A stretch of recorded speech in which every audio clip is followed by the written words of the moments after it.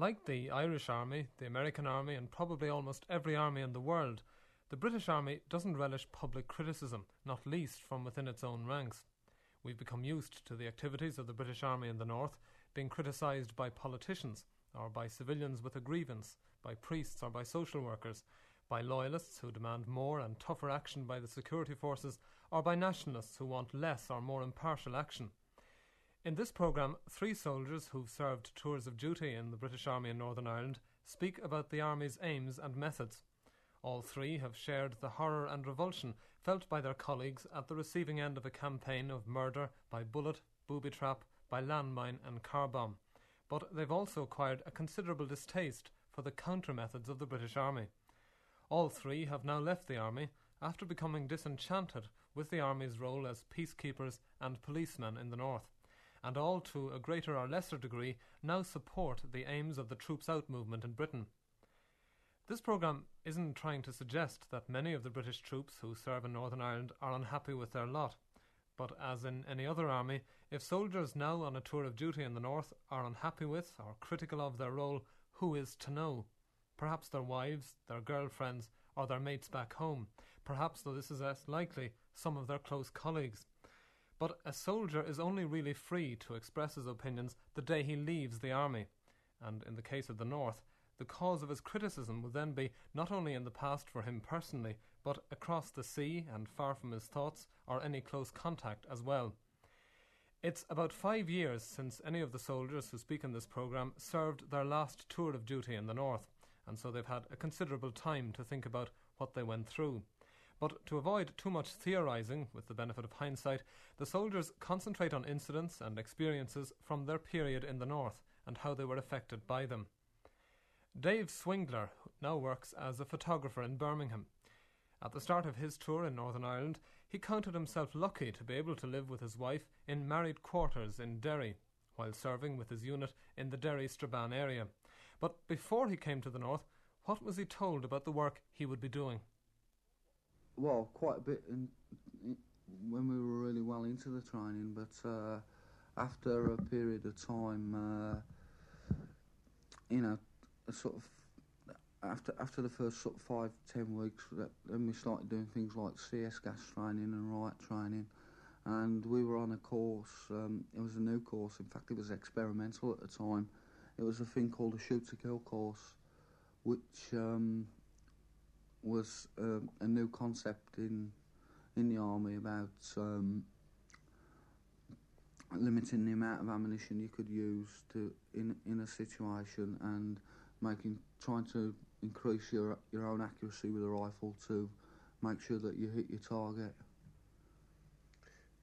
As far as tactics to be used in Northern Ireland were concerned, you mentioned CS gas. What else were you told about the strategy you would be using on the ground and what you would be allowed to do and how you would do it? Well, not a lot really. I mean, we did about a week before we left for Ireland. We did a riot situation in Ireland, sort of play acting on some streets of a disused airfield between the buildings and that was basically about it. Apart from, as I say, this new shoot-to-kill course was specifically designed for Northern Ireland. What about the conflict itself? What were you told to expect? Or when you went out to Northern Ireland, what picture did you have about what the Army's job was? First of all, we were told they were doing a policeman's job out there, and I had a few reservations about that, because I didn't think that armed forces should be doing a civil police job, if you like, Did you feel this at the time, or was this something that grew on you as you were over there?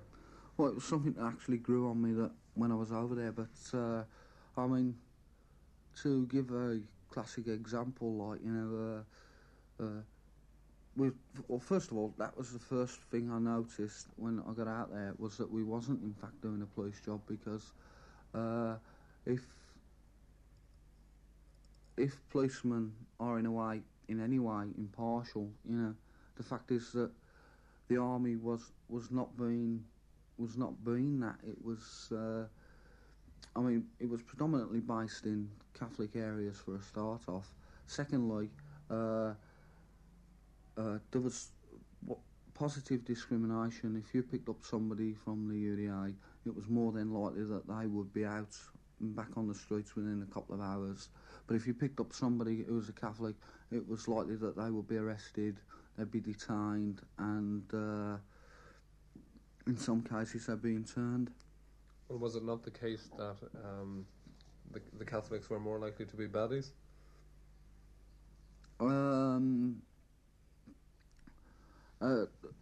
That was the sort of image that was the army tried to paint, But the thing is, they can't tell you that you're doing a policing job where you're supposed to act impartial and just try and keep law and order, and then turn around and tell it, well, you've got to stick mainly to this one section of the community, We were told we were given a history lesson on Northern Ireland, and I can well remember being told that the Black and Tans, the reason they shot everything up while before 1921 was the fact that they were ex-World War I servicemen who were trying to shoot at anything and did so when they got over there. It's certainly been. I mean, there was certainly nothing about them. Nothing about 3/4 of them being actually recruited from Dartmoor or places like that, And I mean, the whole sort of structure was that there was a conflict going on at the time, I think, and there was a split going on in one of the Republican organisations, and we were told in quite some detail how that split could be used. One of the things was like, you could literally get sectarian killings done by picking somebody up and you'd arrest them and then you'd get them in for questioning and you'd say to them, let it drop slightly, well, it was your mate down the road who told us what you were, that you were likely to be doing something or something like that, and then, and then after you questioned them, you release them. In the meantime, you create an air of suspicion on this other bloke, This would be people not on the other side of the religious divide, but people inside, among Republican groups who were actually, was the idea to sow suspicion among Republicans? Yeah. Well, we were given a detail into the sort of split light, and the fact is that sort of knowledge when you were questioning people, could be used quite effectively to that end, and I've seen it done on a couple of occasions. The first time that Dave Swingler's unit came under fire was in Strabane. There had been a shot, but you couldn't tell where it had come from. An officer had been in a Land Rover and on a wreck site in the middle of Strabane. He come sort of. And there was a couple of kids on the other end of the building site, and this particular officer ordered the Land Rover driver to drive over the building site, and he did so. And as it was happening, as he was driving over, the officer was stood up in the back with a Browning 9mm pistol shooting at those two youths. And in fact, he shot one in the leg. Did you see this? Yes, I did. And what happened? He got up to the youth, and then obviously he wanted some sort of information or something. He refused to call ambulance or medical Saracen or anything to get this kid's leg wound dealt with while he was and sort of saying, well, I'll only call an ambulance if you give me an idea of who's Republican around by where you live, sort of thing. And why in fact did he fire? Did he think that the youth had a gun? I doubt it, because but as I say, a shot had been heard, and once a shot has been heard, generally nobody's going to question who's firing back, During your term in Northern Ireland, what kind of work were you doing? Mainly photography for the regimental intelligence people. some work as a vehicle commander. I was some work doing other odd jobs, like I tended to get transferred about once every 6 or 8 weeks to different jobs. How long, in fact, were you working for military intelligence? Well, it wasn't military intelligence. What it was the regimental intelligence, and I did that for about 4 or 5 months, for photography wise. What did that involve? Going taking photographs of suspects wherever they might be, running around left, right, and centre. If there was a bomb, going in photographing either when a bomb went off or as in one case before the thing was exploded, to see how it had been wired up. When you say photographing suspects, I mean, how did you go about doing that? In civilian clothes, in a plainclothes car, and be given an address where the suspect's likely to be, and then you'd be sent out with some photographic equipment to go and get a photograph of him. How many of you in the car? 2. Armed? One normally armed, one with a camera. And were you ever... Would you try to take the photograph, obviously try to take it without being seen? Oh, yeah. And were you ever caught? No. Is that not very difficult?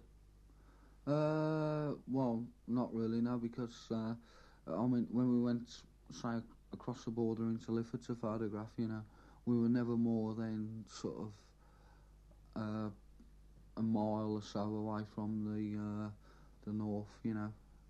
And it's quite easy to get in a car and get it to go. Now, you said you crossed the border. How many times? Twice. Once was to go and photograph somebody, as I said, in Lifford, and the next time was to go down. Was to go and sit, if you like, on the border, directly on the border between Lifford and Strabane. To actually go and sit in some ground on the riverbank and photograph across, waiting for and actually sit there. We were armed at the time, waiting for a sniper to open up from across Lifford that normally fired at the bridge.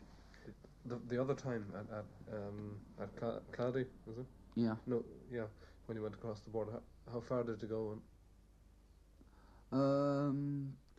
Well, just briefly, it was a case of having to go maybe a couple of 100 yards. That's it, And who were you going after? Well, they were going after a guy who'd been picked up for who hadn't been picked up but was wanted for by the RUC. That's all I can say about that. That's all I actually know about that. Was it a man who lived in the Republic or who lived in the North? Well, from what we can gather, he moved from between the Republic and the North quite often, and that's the only information that we were given on him. Did you get the photograph? No, not in the end. And how long did you spend looking for it? Well, roughly on and off 2 days. Were you in the Republic the whole time? No, we were sort of driving in, coming back. Every couple of hours, driving in again. And where were you hoping to take the photograph? Well, we were hoping to actually photograph him on the border as he was coming across in the car. What were you told about, say, if you were caught? What were you told about what to do, what to say? Were you told to try and escape if possible? Well, it was just a case of fumbling your way out and saying that you didn't realise that you'd crossed the border.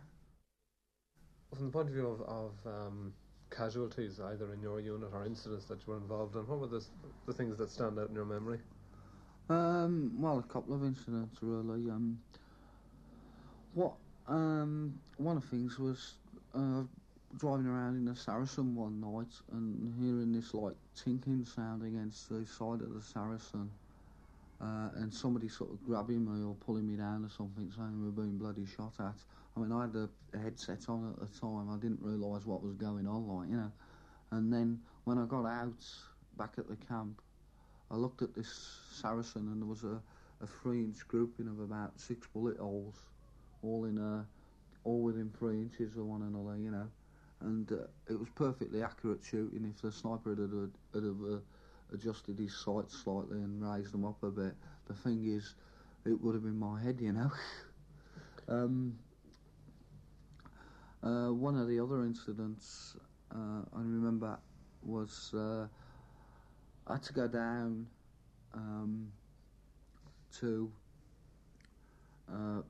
back down to Strabane from Derry after a guy had been shot to do some pictures of the incident, like, you know, what had happened.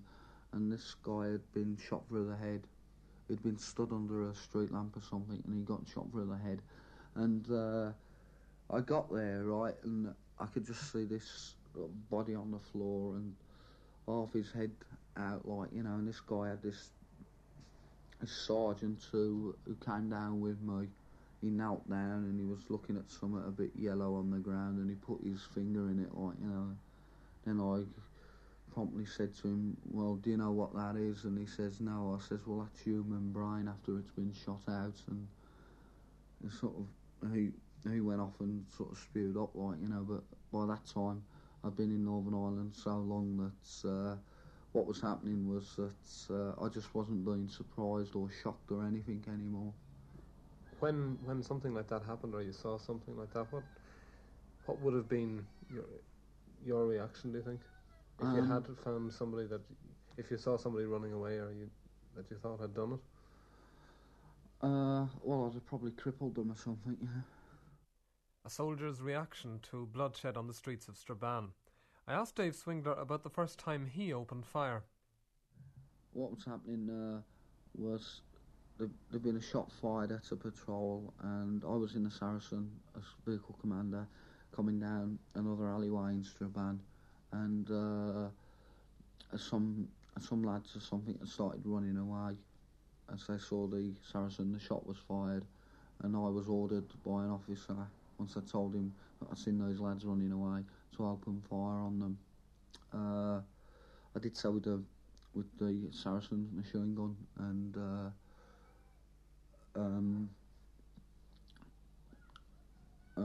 I shot a guy, actually. I did shoot a guy in the leg. When you were shooting on that occasion, and any time when a soldier is shooting, is the aim to shoot to kill? Normally, yes. But in my particular case, you know, I didn't fancy having that sort of responsibility on my head. So what I did was, in fact, if I had to shoot, I tried to shoot to wound. I can remember from about 6 months after I got to Northern Ireland thinking what a bloody mistake it was when I signed the papers. Why? Why? Because, I mean, here I was, like, you know, a sort of average Joe Bloggs in England, like, you know, and, you know, here I was doing things that I wouldn't think of normally doing, you know. I certainly, if I'd have been in England, you know, and I certainly would, you know, there's no way that I'd have been allowed to carry the gun, let alone actually use the damn thing. So, when you say, what kind of things did you feel that you wouldn't have done if you were at home? What kind of things were worrying you? Well, sort of thing like, you know, if it went to search your house, you know, I mean, you know, you wouldn't just politely knock at the door, you'd break the bloody door in. Or you'd go through a window or something, you know. And I kept thinking, you know, sort of thinking to myself, well, if I was in England, you know, this was, say, the local police or something, I'd be right bloody well up in arms about it. And yet, because it's Northern Ireland, you know, people over there have basically got no rights of protection on their property. One of the main flashpoints in relations between troops and civilians, and a frequent source of complaints, is the arrest and detention of people by the army. the spread eagling of people against the walls happened, and one guy was sort of spread eagled, and he's a very short guy, fat, you know, and apparently he had a heart condition, and he got in his pocket one of these cards that people take into, that sort of diabetics or whatever take into chemists to get insulin, things like that, you know. And he got one of these for the particular drugs he needed to, and also to prove that he had a serious heart condition. He was spread eagled, and then he said to the particular soldier who was guarding him, "I've got a heart condition. There's a card in my pocket." This soldier then sort of turned him round, looked at the card, and sort of chucked it on the ground and started hitting him in the chest with a baton. And were you standing by? No, so I was over on the next section of the wall guarding a set of prisoners, and amongst that set was a little skinhead who apparently, or so I'd been told, had pissed in one of the wagons on his way to Sign Mills, and what they did was they spread eagled him, and these sort of regimental policemen put a sandbag on his back as he was spread eagled, and they kept him standing there for about 20 minutes, 30 minutes, you know. He sort of fell down, collapsed. They then stood him back up, re-spread eagled him, and put two sandbags on his shoulders, and then left him stood there. By the time he sort of collapsed, near enough an hour had gone by. He'd been stood there spread eagled with sandbags on his shoulders. I've seen one guy who had the sort of his nose smashed in and all his face smashed in, and they'd spread eagled him. Obviously, as they'd arrested him, they'd done this to him, like, you know. And the medical officer simply took a look at him and said, "Oh, I see he's got a bit of a headache." And you know, I mean, the guy's got blood sort of dripping all down him and everything. And all the medical officer said was, "Oh, I see he's got a bit of a headache. I suppose I better see him first." So when you began to have reservations about the army in Northern Ireland, what were the elements of your worry, apart from was it rough treatment of Catholics who were being questioned, or what other things were involved?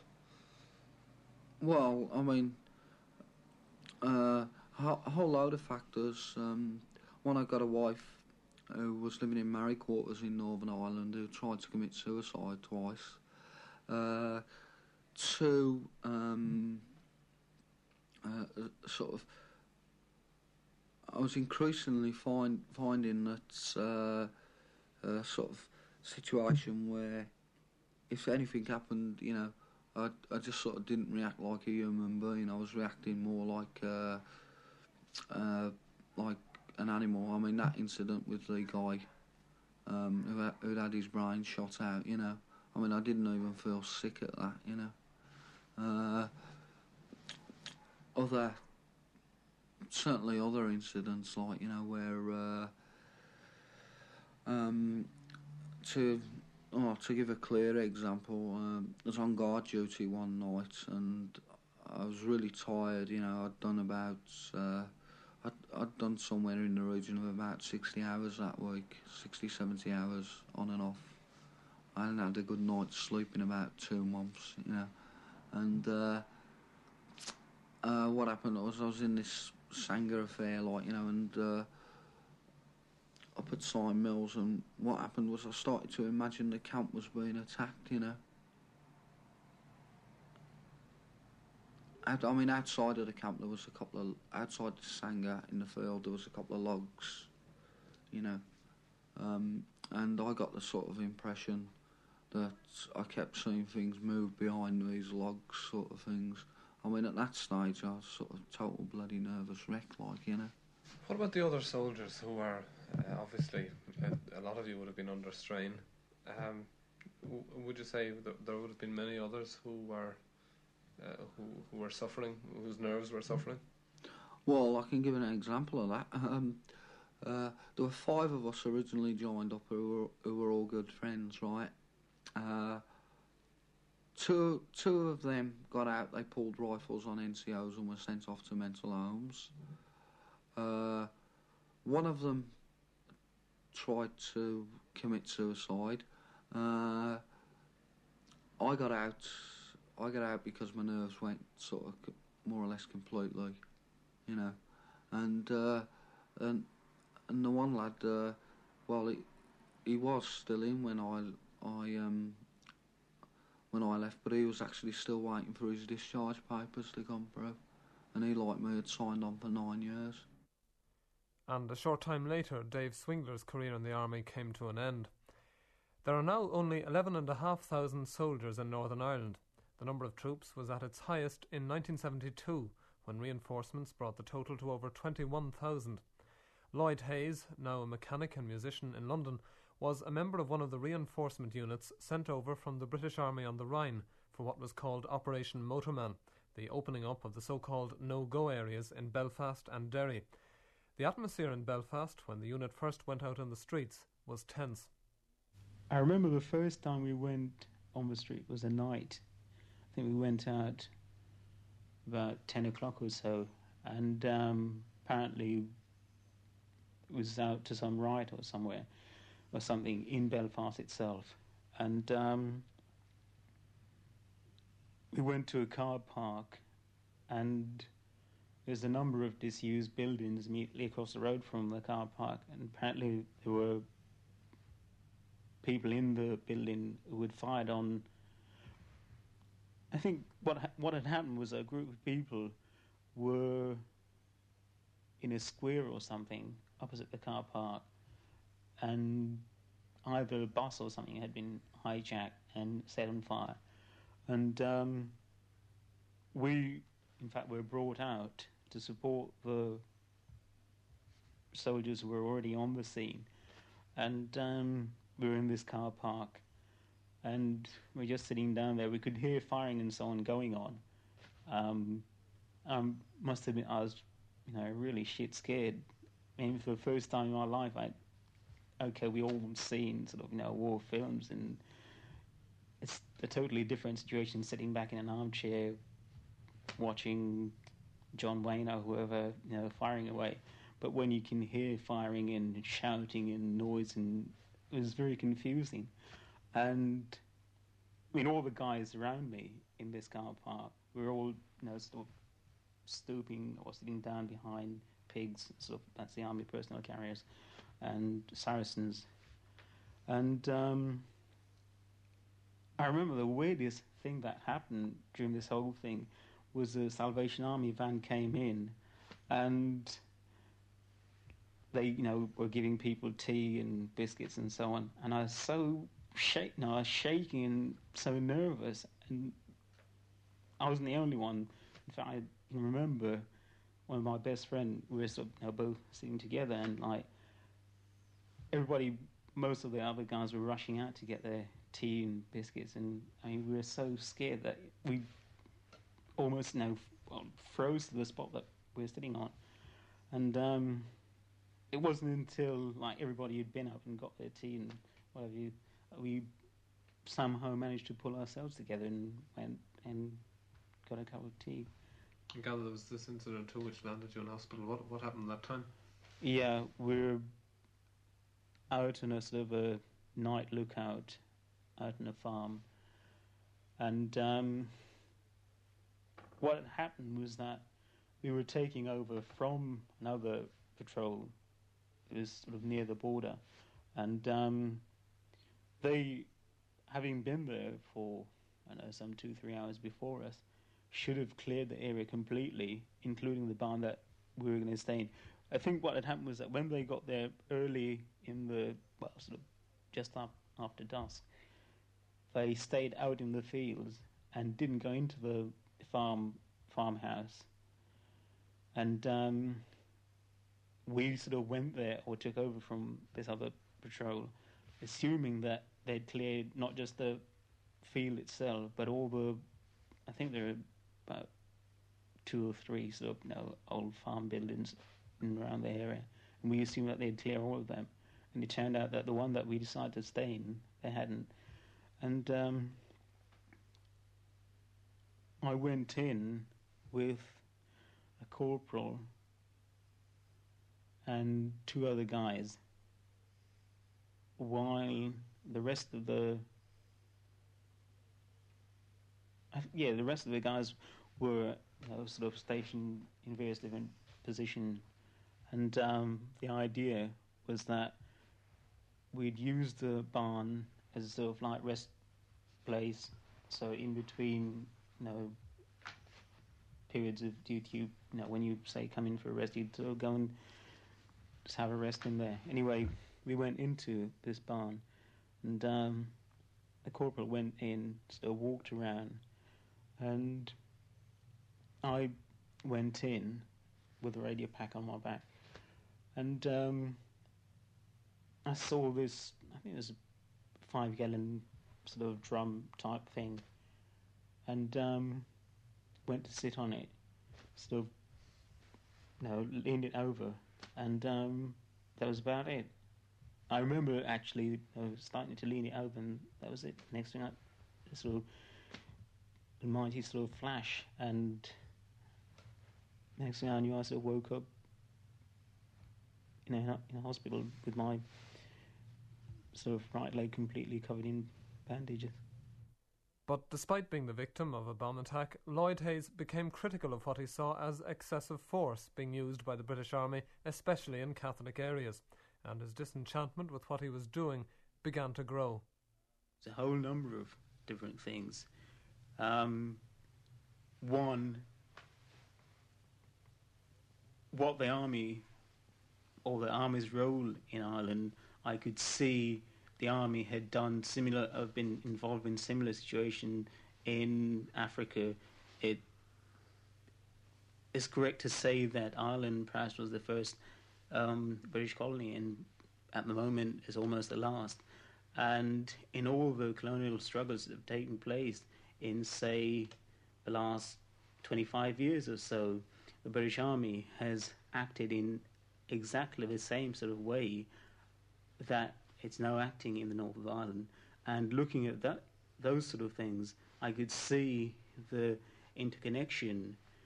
And on that ground, or for those reasons, I started to become even more disillusioned. Lloyd Hayes, who, like Dave Swingler, has also left the army. Mike Biggs is the son of an army officer who, in the early 70s, as Captain Biggs, seemed destined for a successful military career. But a tour of duty in Northern Ireland and a spell at university started him off on a course that ended with his taking a way out of the British Army that's almost unique. Only 14 soldiers have appealed to the Committee for Conscientious Objection, an independent review body set up in 1971. Of these appeals, only 6 applications for discharge on grounds of conscientious objection have been successful. Mike Biggs's case was one of the successful appeals, and he now works as a social worker in London. He's also prominent in an organisation called At Ease, which tries to assist soldiers who want to get out of the army. And he's a leading member of the Troops Out movement, who has returned to Northern Ireland in order to picket army bases in support of the movement's campaign for withdrawal. Looking back on the beginning of his tour of duty in Northern Ireland, I asked him what he saw as the task he'd been sent to accomplish. It was very simplistic. We were there to defeat the IRA, and we were there to be a peacekeeping force to keep peace between the two communities, to be a buffer between the Roman Catholics and the Protestants. Look, I was the ops officer, but I also went out a lot to speak to the community. That was another part of my job, and I had to in fact go out to smooth relationships between the community and the army once, because following an attack, a vehicle patrol had driven up on the pavement, intimidating people, and I had to go and apologise on behalf of the army for that incident. And certainly the patrolling of the streets, the foot patrolling was far more aggressive, and we had incidents of, yes, I mean, you could accept that you had to search certain people, but there was incessant searching of certain people, especially on the Derry estate, which was very, very intimidating and also likely to cause reaction. So it was not just asking people to go up against the wall. They were being there was no talking at all. They were just whammed against the wall, and they were searched very aggressively. So that was the reaction from the soldiers to some of their colleagues being injured. So it was also something which the officers didn't seek actively to calm down either, which was something else that surprised me, that it was allowed to happen. It'll be allowed to happen where? In a place like the Derry Beg estate, or yes. over? Or? Well, in particular, because in fact we didn't touch the Protestant estate. I mean, basically, all our patrolling was done in the Catholic part of Newry. But would it be allowed to happen in the centre of the town? Not as much so. It was more that was too kind of central, more in the estates or on the roads in between estates. Were there times, as opposed to others, when the army was giving an estate like that a rough ride? Well, Derry Beg got a rough ride all the time. We were just patrolling it hour in, hour out. Dawn patrol, dawn house searches. I mean, when we went out there, we were warned that we got a lot of stick from Derry Beg, and we did. And I mean, I know then. I mean, it's quite hard to delineate between my feelings now and what my feelings were then. But certainly, I came away from Newry thinking that Derry Beg as an estate was far too exhaustively patrolled. A lot of the problems that we had with Derry Beg were nothing to do with IRA sympathisers. It was just that the people as a community were pissed off with having soldiers all the time occupying, really, their estate. That they found it very difficult to believe that we were peacekeeping, because there certainly weren't any Protestants there to antagonise them. And the only people that were antagonising them were the patrols, our patrols. Was this a time in the Newry area when the IRA they obviously weren't attacking you, but had they attacked policemen or UD Orman in your period? No. There were no instances of attacks upon policemen or UDR people when we were out there. It just seemed to be the general turn. In fact, there was a lot of bad feeling when we went out there, because in the previous tour, in fact, it wasn't the 1st Battalion, the Light Infantry, it was one of the other battalions. A young lad had been badly injured on the Derry Beg estate. And there was a lot of bad feeling towards the army about the way that they were patrolling the estate. Now, how conscious, how well directed was the intelligent effort at that time? How much were you aware of the people you were looking for? How clear a picture had you of the men you wanted, either to question or to keep an eye on? Very well coordinated. I mean, in briefing patrols, we had our mugshots. We had quite a lot of information, and on certain patrols, we had specific information if we went into certain areas. Not only on known provisional IRA people, but also on suspected sympathisers and possible houses where IRA people might be housed. There was also, we were always collecting information about every house. I mean, the Derry Beg house, we knew inside, estate, we knew inside out. You know, from the colour of the wallpaper in the lounge to how many kids there were and what they were doing all the time.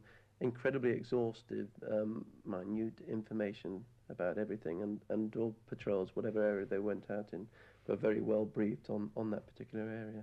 And you say that this minute information about houses and the wallpaper and all the rest of it, what was that for? A lot of it was and the amazing thing is, it wasn't enough just to collect that information, but it was to go in again to notice if there were any changes. And I think that's an important thing, is to notice if there were any changes in the way that rooms were arranged, in the number of people that were in the houses at that time, any unknown people, so that by knowing that estate as well as possible, you'd be able to pick out a stranger very, very easily. Not only was there that kind of intelligence, but there was also the intelligence that we were getting from the RUC and from the Milo, the military liaison officer, because we were working in the same area as Neriak was working, and so we had a lot of contact with the guy that was doing that job when we were there, which was very much picking up information in pubs, and then bringing it back to us to act upon. Did you meet in Iraq? No, he wasn't there when I was there, but I met the guy that was doing his job then. Now, when were the seeds of doubt first sown about the Army's role? Did it take a few weeks in Newry, or? No, I think it was towards the end.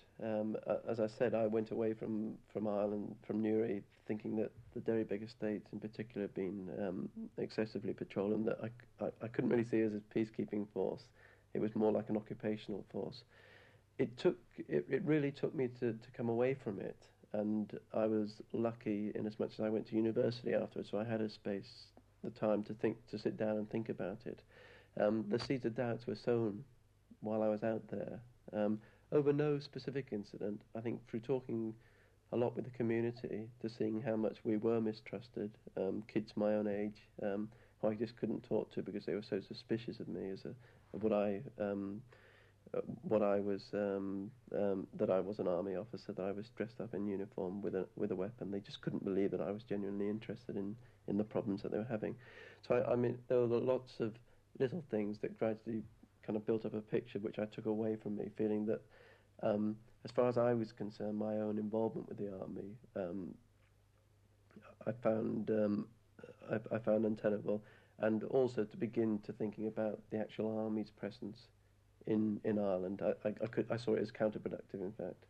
Are you saying that barrier, the barrier of you, the man with the uniform, the member of the British Army with the gun, you were never able to get over that to the Catholic population? Not at all, and I did try very hard. I mean, quite often when I went out on patrol, my soldiers, thought I was a head case for wanting to talk to people. All they wanted to do to them was search them and then move on. But I was genuinely interested. I did go out to Ireland. However, I mean, I can see that I was very naive now, but I did go out thinking that I was a peacekeeper. And I certainly came away questioning my own peacekeeping role and the Army's peacekeeping role out there.